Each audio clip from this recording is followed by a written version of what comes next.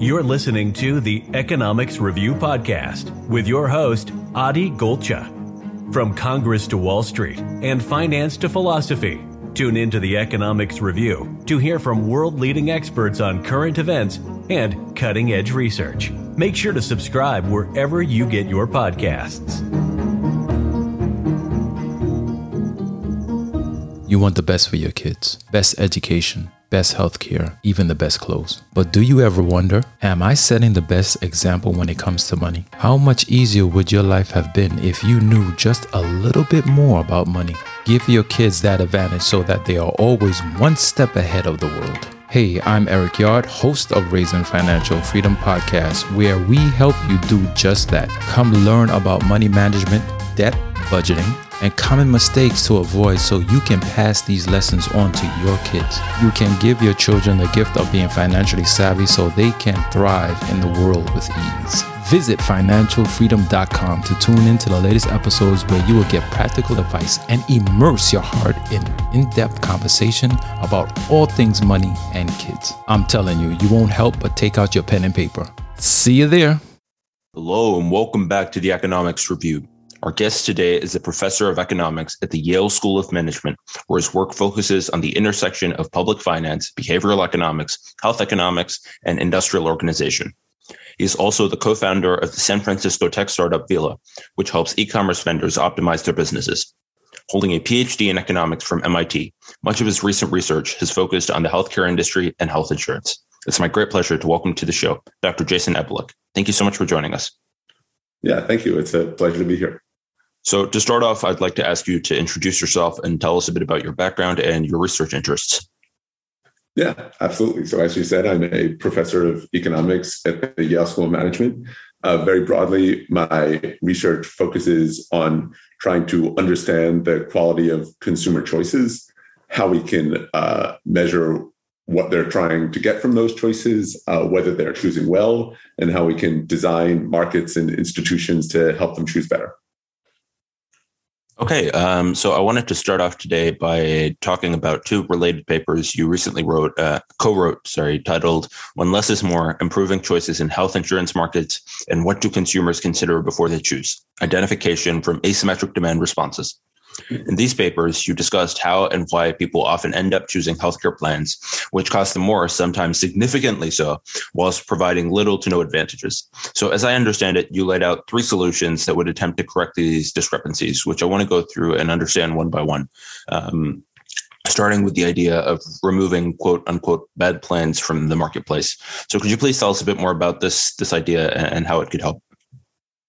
Yeah, absolutely. So let me start a little bit with some findings from earlier papers, which is that when people choose health plans, this is an incredibly hard thing to do. If you imagine, first, just consider the financial consequences of choosing health plans. If people want to understand what the consequences of different plans will be, they have to solve this problem that requires them to first think about what are all of the possible medical conditions that they might develop, given whatever existing medical conditions they have. In each of those cases, then to look at all the different attributes of the different plans, including the deductibles and the cost sharing for all the different drugs and different formularies, and to ask, in light of the deductibles and the cost sharing and out-of-pocket maxes, how might the financial consequences differ between these plans?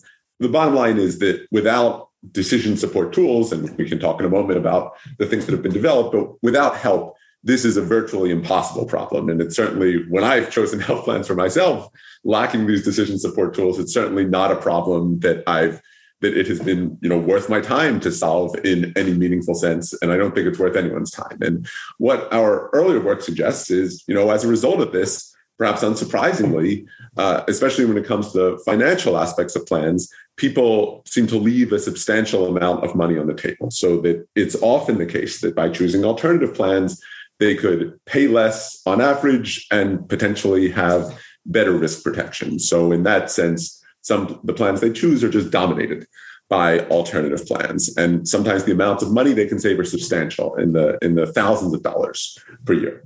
So the question that we're asking in the Less is More paper is, how can we help improve the quality of their financial choices. And I'll talk in a moment about another recent paper I have where we look more at the health consequences of the different health plans that they choose. But so you mentioned one way that we can help improve the quality of choices, which is just by restricting which plans are available. In the setting we were studying, this is school districts in Oregon.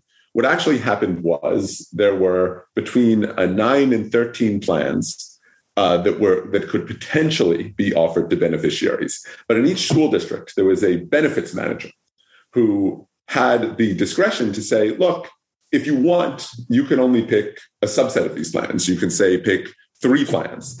And if you select those 3, then beneficiaries have to choose from amongst those 3. So why might it be better to circumscribe the choice set in this way? The reason, in practice, we find that actually it saves a lot of money. In practice, we find that when the district benefit managers restrict choice sets, people end up spending less money overall and getting equally good, if not better, protection against catastrophic risk. So how does that happen? Well, we know that people are making all kinds of mistakes. One of the things that we document in this paper is that people use a lot of really simple heuristics when it comes to choosing plans. So, for example, if the plans happen to be numbered from OMED, so different plans from different insurers are numbered, let's say, from 3 to 9. And if you were previously in plan 6, and plan 6 exits the market, you're way more likely to choose plans 5 or 7 than other plans, even if it's the case that plans 5 and 7 don't especially resemble plan 6.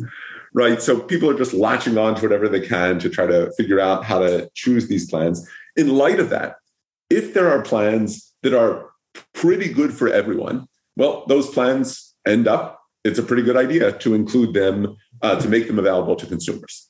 If there are plans that are good for 5% of people and really bad for 95% of people, well, if everyone were choosing the perfect plan for them, it would be fine to include these plans. But given the fact that people are making all kinds of mistakes and using all kinds of heuristics and everything, if you include in the choice set plans that are bad for most people, but good for a couple of people, lots of people will choose those plans, even though the plans are unsuitable for them, and that leads to worse outcomes. So our first recommendation is, look, it is possible to, and we see this in practice in Oregon, it is possible to help people choose better by circumscribing the choice set. An important point is, you're not randomly removing plans. We're not saying, we're going to take 13 plans and randomly pick 3 of them to offer people. You're doing that in an intelligent way. So the district benefits managers who restrict the choice set to 3 plans are choosing 3 plans that are pretty good for just about everyone. And this prevents people from choosing plans that are especially unsuitable for them on the financial dimension. So as I understand it, there would still be a certain minority subset of people for whom the bad plans would indeed be the best option. However, under this proposal, they would no longer be visible. So is there some sort of way in which we can systematically remove these plans from the marketplace for most consumers, whilst allowing them to remain visible to consumers for whom it's likely to be a viable option? So, for example, if we know that a certain healthcare plan is likely to only be the best choice for people with a certain rare condition, is there a way in which we can enable people with said condition to find it? Or is removing typically bad plans from the marketplace altogether the only option under the current system? Yeah, I mean, it's an interesting idea. I'm unsure how well this would work in practice. So the kind of thing that one might try to do is say, okay, suppose there are some plans that we think are bad for most people, but there's some circumstances where you might want to choose them. We could say things like, if we were talking about the ACA, for example, the paper you mentioned was not ACA plans, they were employer-provided plans, but think about the Affordable Care Act exchanges. We could say something like, look, on the website, we're only going to list certain plans, and then there's going to be, if you want to go through a lot of effort to find other plans in some hidden portion of the website, like you're still allowed to choose them. I mean, there's questions also about what economists call the general equilibrium consequences of this. So if we were to do that with those plans, so a lot of the plans now that I'm calling, quote, bad plans are able to persist precisely because lots of people mistakenly choose those plans. So if it were the case that only the people who benefited from those plans chose those plans, it may end up that they would need to substantially raise the premiums, and then even those people would no longer benefit from those plans. So the short answer is it's a bit of a complex question, but it is worth investigating suggestions along the lines of what you're making. Right. That makes a lot of sense. The next solution you talk about is decision support, wherein people have a significant level of assistance administered via a real agent in choosing their plans. So could you tell us a bit more about this solution and how it could be beneficial? Yeah. So I think there's a stylized fact in behavioral economics, which is that when we give people information, people often respond less to information than we might have hoped. I'll tell you a quick story about an undergraduate I had who was writing their senior thesis about helping people choose their Medicare Advantage plans. And one of the things they did was they interviewed a bunch of senior citizens where they said, look, we think there's this alternative plan you could choose and you'll save, $250 a year if you choose that alternative plan. And typically people would say back to them something like, well, I'm worried because I know I get mail order drugs in my current plan. If I switch to this alternative plan, could I still get mail order drugs? And the undergrad would investigate, go back and be like, yes, actually you can. And they'd be like, oh, I'm worried. Are there prior authorization requirements or step therapy that might make it hard for my doctor to prescribe what I need? And the undergrad checks and goes back. Anyway, they'd iterate 4 or 5 times. And then the undergrad would say, we checked everything. You can do everything the same. And you save $250. Do you want to do it? And what people typically say is, well, I still don't want to switch because my current plan is fine. Even if it's a little more expensive, there could just be all these things that I'm not thinking of, things that might get worse if I switch to an alternative plan that saves me money. And this is the problem you have whenever you try to provide people with information. What we find in practice is there's now been a number of experiments that economists have run with different decision support tools that it's hard to change people's behavior. Like typically fewer than 10% of people end up switching plans when you give them information. There's some recent work by Ben Handel, John Kolstad, John Gruber that looks at what happens if we give people information and also have them talk to a broker. So basically talk to a broker about the information that's being provided. That seems to lead to somewhat larger effects, but it's still the case that the vast majority of people don't switch, which is why we consider options like, oh, should we prune the choice set in various ways? Because we find that, information, it's hard to convince people that you have given them all the relevant information because people know that this is a complicated choice and they know that there's lots of things that they could easily be overlooking. So although expert assistance in such a manner would undoubtedly help people avoid bad decisions made on the basis of unfounded fears or incomplete information, I wanted to see if you had any idea of the practicality of actually implementing such a solution. So obviously, implementing a system in which millions of people had access to timely support from qualified experts would be quite costly. On the other hand, however, it's possible that the aggregate benefit to consumers could warrant such an investment. I'm not sure if access to the decision support program that you mentioned would have some kind of cost involved to the consumer. But either way, are the benefits of this likely to outweigh the costs, do you think?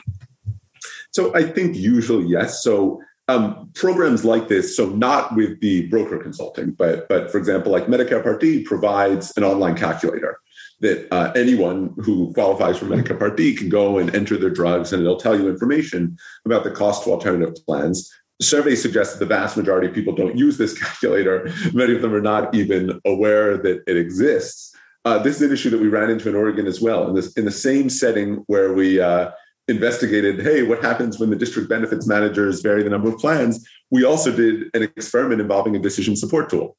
And what we found the first year was in order to use the decision support tool, you had to create a new login, different from the username and password you use to choose your plan. And something like 7% of people bothered to create the new login.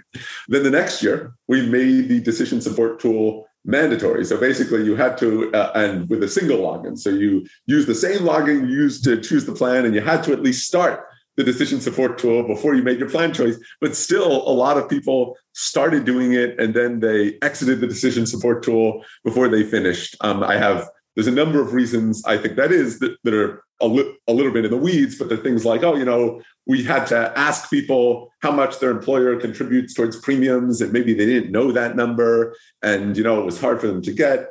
So the short answer, or I guess not too short an answer, but so an answer to your question is there's a number of logistical challenges in setting up these decision support tools. I think there's solvable logistical challenges. I think when you evaluate the potential benefits of such systems, including having broker consulting as well built on top of it, I think usually they would pass a cost benefit test. But if you ask sort of, given the total amount of money left on the table by people not making better choices, if you implemented this, how much of those savings would be achieved by a program like this? You're going to be talking about, 10 to 15% of the savings, not 80 to 90% of the savings. Okay, so before I move on to the last solution, I wanted to get a bit of an estimate regarding the broader scale of this problem, the problem of consumers, choosing plans that may not be optimal for them price-wise. Yeah. So I want to frame the question even more broadly, because there's an issue of people not choosing the right plans financially. There's an issue of people not choosing the right plans because of the health consequences. And then there's an even more fundamental issue, which is what incentives does this give to the insurers? So you can ask this question, why is it that we design healthcare markets the way that we do in the United States? Why is it that we have competition among private plans instead of, the government provides a single health insurance option for everyone? And there's a number of different trade-offs, and I'm not going to talk about all the possible benefits or costs of one or the other systems. But if you ask economists, what is the single most important reason to have a market rather than to have, government provision? The single most important reason is innovation. What we would like plans to be incentivized to do is to figure out how to provide people with better care and more cost-effective care. Okay, we would like plans in the long run to say, if we can invest billions of dollars to figure out how to direct consumers to doctors and hospitals that will yield better outcomes at lower costs, it is worth us making those investments. If we can figure out how to invest in providing doctors with decision support so that their electronic medical record automatically runs all kinds of algorithms to recommend what the doctor should do to different patients, it's worth investing billions of dollars to get that to work. Why would insurers want to do that? Why would insurers want to try to make people healthier by investing a lot of money? They would want to do that if consumers could tell which plans are likely to make them healthy, so that if the plan made a massive investment in doing that, they would get rewarded, because everyone would say, United invested X billion dollars in rolling out this incredibly ingenious thing that'll send me to doctors who actually make me healthy. Right? But there is a huge problem. And the problem we've talked about so far is the tip of the iceberg. The problem we've talked about so far is people can't identify plans that are financially good. But that's the tip of the iceberg of the more general issue is people also can't identify plans that'll make them healthy, which means the plans don't have any incentive to make these investments that will make people healthy. So the fundamental thing that we would like markets for health insurance to do breaks down because plans have too little incentive to try to invest in quality. Okay, and that's the kind of thing that all of these different strategies, and we could talk about other suggestions that I've made in subsequent papers, are designed to deal with.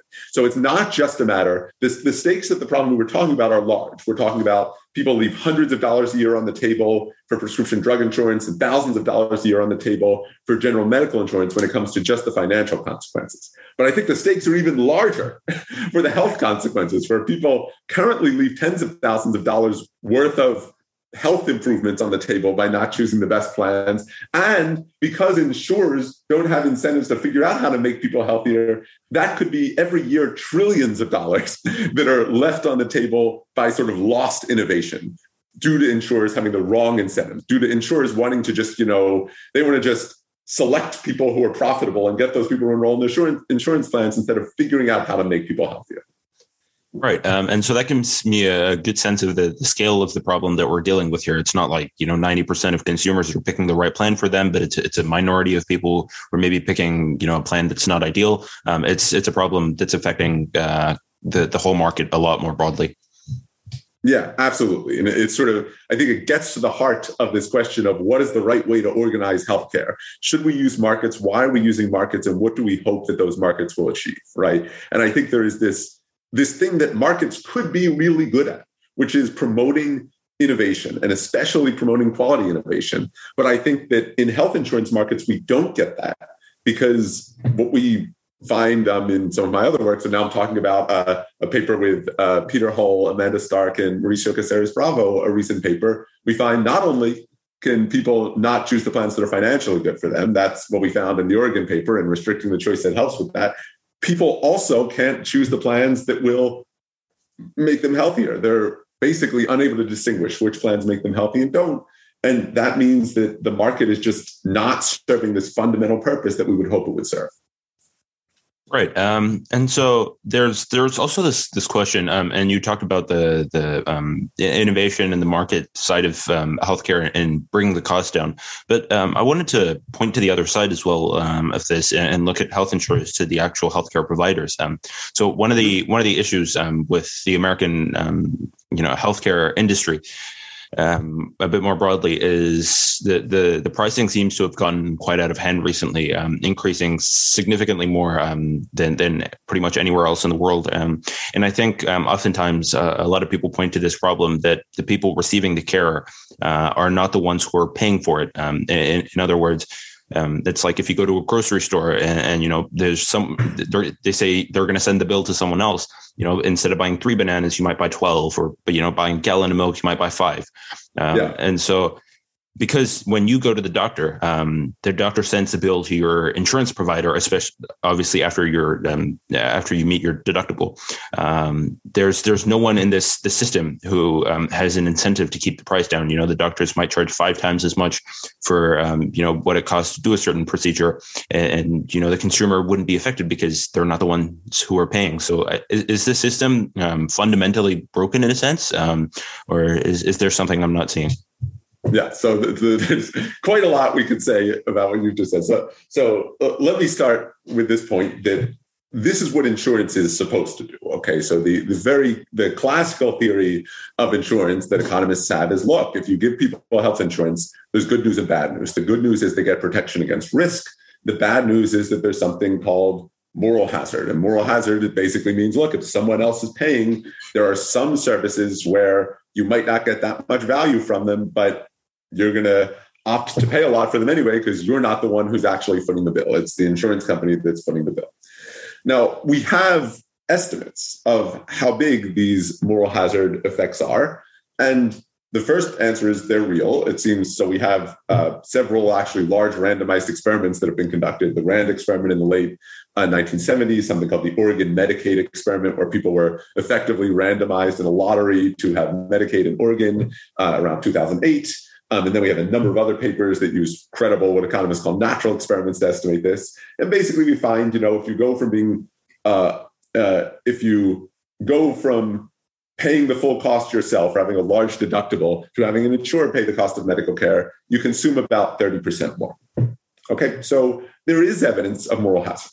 Now, there's a couple of things to say in light of your introduction. So first, that 30%, you might say, well, that's just the cost of insurance. It's not obviously it doesn't mean the system is broken, because people get a huge amount of value from having health insurance. So if the option was don't have health insurance and pay out of pocket, or have health insurance and someone else pays, health insurance is probably better. Okay. Now, that doesn't mean that the current system is optimal. There's a number of major deficiencies in the current system. If you ask why, just as a quick aside, like if you say, why have healthcare costs increased so much over time? Most of that increase is not because of what we're talking about. Most of that increase is not due to moral hazard, at least what I'm going to call the partial equilibrium impact of moral hazard. Most of the increase in healthcare costs has been due to new technologies. Okay, so if you ask why is healthcare so expensive now relative to 30 years ago, it's because we have a bunch of new medical technologies that do all kinds of different stuff. Okay, if you ask why is healthcare so expensive in the United States relative to other countries, I also think that is mostly not about moral hazard. In fact, in other countries, you mostly have more generous health insurance coverage. People pay even less out of pocket. So it's not really it's not like every problem in healthcare is attributable to moral hazard. Now, there is one problem in healthcare, which is that we see large amounts of price dispersion for similar services. We see that, you'll look at arthroscopic knee surgery in one hospital in a city, and in another hospital will be 10 times as much, right? And what is leading to all that price dispersion? Is it because someone else is paying the bill? Well, partly. It also has to do with market power. It also has to do with, certain hospitals. People really want to go to those hospitals.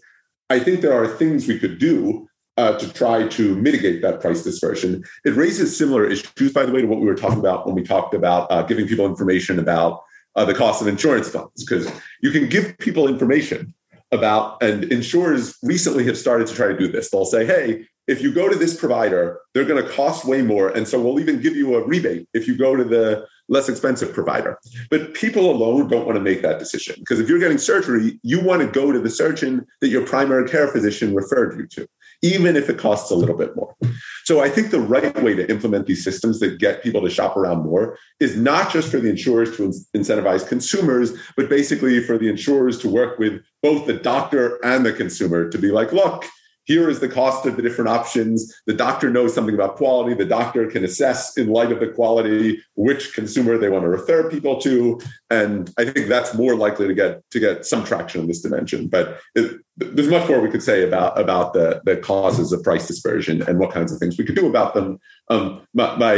So this is, again, a long-winded answer to your question. But the first point to note is that it is true that with insurance, someone else is footing the bill.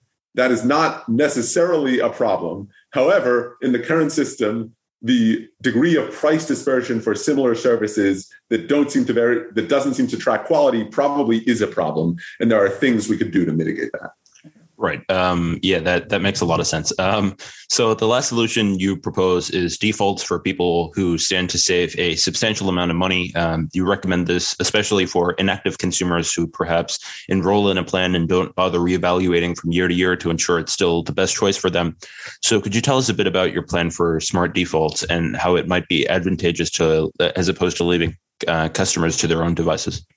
Yeah, absolutely. I do want to talk about that. And I would say, by the way, I broached earlier the broader question of people not choosing plans that make them healthy. And so there's a number of additional policies we could talk about, including information provision, including directly rewarding plans that enroll healthier people that I've written a little bit about in other settings. But what on the point you made about smart defaults. So again, I think there's this, I mentioned the general point in behavioral economics that it's hard to change behavior with information. And that, of course, raises the question, how in the world can we change people's behavior? And there's one thing that very, very robustly predicts behavior and gives a way to change behavior. And that is that people tend to want to do the same stuff they were doing before. They tend to want to be inattentive, to do whatever is the lowest energy thing that they can do. So if they go to the supermarket, if you ask what yogurt are they going to buy, they're probably going to buy the yogurt that they bought last time. If you ask what health plan are they going to choose, they're probably going to choose the health plan they got last time. Or if you just default them into another health plan, they'll probably just stick with that health plan, right? Because most people are like me. They might get they get a lot of mail, but they don't check all that mail. They don't bother every year investing a huge amount of time to figure out what plan they should choose. They're just going to do whatever happens automatically. So if we default people into alternative plans, the good news is they might end up in plans that are more suitable for them. Now, of course, this can backfire because people might really like something about their existing plan. They might be really upset, and rightly so, if we defaulted them into a new plan and suddenly they couldn't see their provider anymore. They had to go to a different hospital and there was a discontinuity in their care that might actually impact their health. So what we would want to do then is to set up, if we did this smart default system type thing, what we would want to do is to identify cases where people are not going to be more restricted in the networks they see. And in particular, that people are still going to be able to go to the providers they like. It's just that we will automatically default them into plans that will save them money unless they choose to opt out of those plans. And what we recommend in the paper is doing this for people who stand to save a lot of money. So if you're going to save $15 by doing this, there's other things that could go wrong. Like we can't rule out that you might end up having to, the way that you might have to enter your credit card information in a new website or something. Like there might be small hassle costs. So if we're talking about saving $15, it's probably not worth the energy to do that. But if we're talking about, saving $1,000 a year, it's probably worthwhile to say, okay, we're going to default someone into this plan where they can see the same providers. They're going to save $1,000 a year unless they choose to opt out. And if they opt out, of course, they can remain in their existing plan. So finally, I wanted to ask you about the policy and political side of this. Obviously, actions such as removing bad plans and defaulting inactive customers may hurt healthcare providers for whom a lack of perfect information among consumers is likely a source of revenue. Any attempt to pass such resolutions that would hurt healthcare providers' bottom line would draw massive amounts of lobbying in an attempt to stifle such bills. So, Dr. Abaluck, would the effect of these solutions inevitably be the transfer of surplus to customers at the expense of healthcare providers, or is there some kind of deadweight loss that would be eliminated so that the hit isn't absorbed entirely by healthcare providers? I'm just trying to understand, the economics behind this. Yeah, exactly. It's a very good question. So first of all, in what sense would the pie be bigger from better choices? And there's a number of respects in which the pie. So one element of better choices, you're right, might just be that it's transferring money from insurance companies to consumers. But another element is if you have better matching between consumers and plans, that can actually make the pie bigger for everyone because people get if you ask what are the efficiency consequences of choosing healthcare plans from a risk protection, from a financial perspective, the trade-off is between risk protection and moral hazard and how much value people get from risk protection.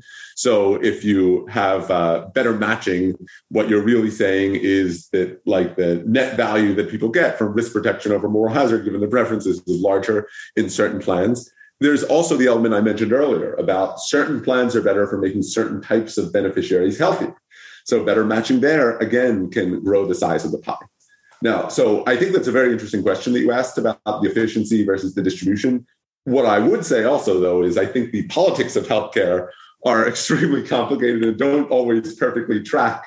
Like it's too sanguine of you to say, if there's if you're going to improve efficiency, then the politics will work out, or vice versa. Like I think it's actually very, very difficult. I think people are generally too confident about their ability to predict what will pass muster politically, because it often depends on really idiosyncratic things. It often depends on there's a couple of congressmen who are sort of the pivotal votes, and what are the random interests that they campaigned on in their last election. It's certainly true that there are parties that potentially will gain and lose from these different proposals. So, for example, the insurance plans that were really profitable only because people were confused are going to lose. There's other insurance plans that actually a lot more people should be choosing. Those plans will gain. There's providers. Whether providers will gain or lose from reforming insurance plans is complicated because, it depends how the concentration of insurance plans changes and their negotiating power vis-a-vis providers changes. Frankly, I actually think that providers probably don't have a great sense of whether they would gain or lose from these proposals, because these are really complex general equilibrium things where even the people like me who just model and study these things for a living can only conjecture about what the balance of those forces will be if we were to implement these policies. So the short answer is I think we should identify the policies that we think will improve welfare. I think we should push for them. I think in different contexts and at different times, the political resistance that you encounter is often surprising. And then this is why, politicians have an important job. There are people who learn to create coalitions that can overcome that resistance, and that is a really important and socially valuable thing. But I would say I think economists sometimes constrain their thought too much on the basis of what they think is politically viable, when it's actually very, very hard to know what is politically viable given the complexity of the problem. Well, I think that wraps up the questions that I have for you today. Once again, thank you so much for joining us on the show. It's been a real pleasure speaking with you. Yeah, absolutely. Thank you, everyone, for listening to the Economics Review. And as always, we'll be back soon with the latest.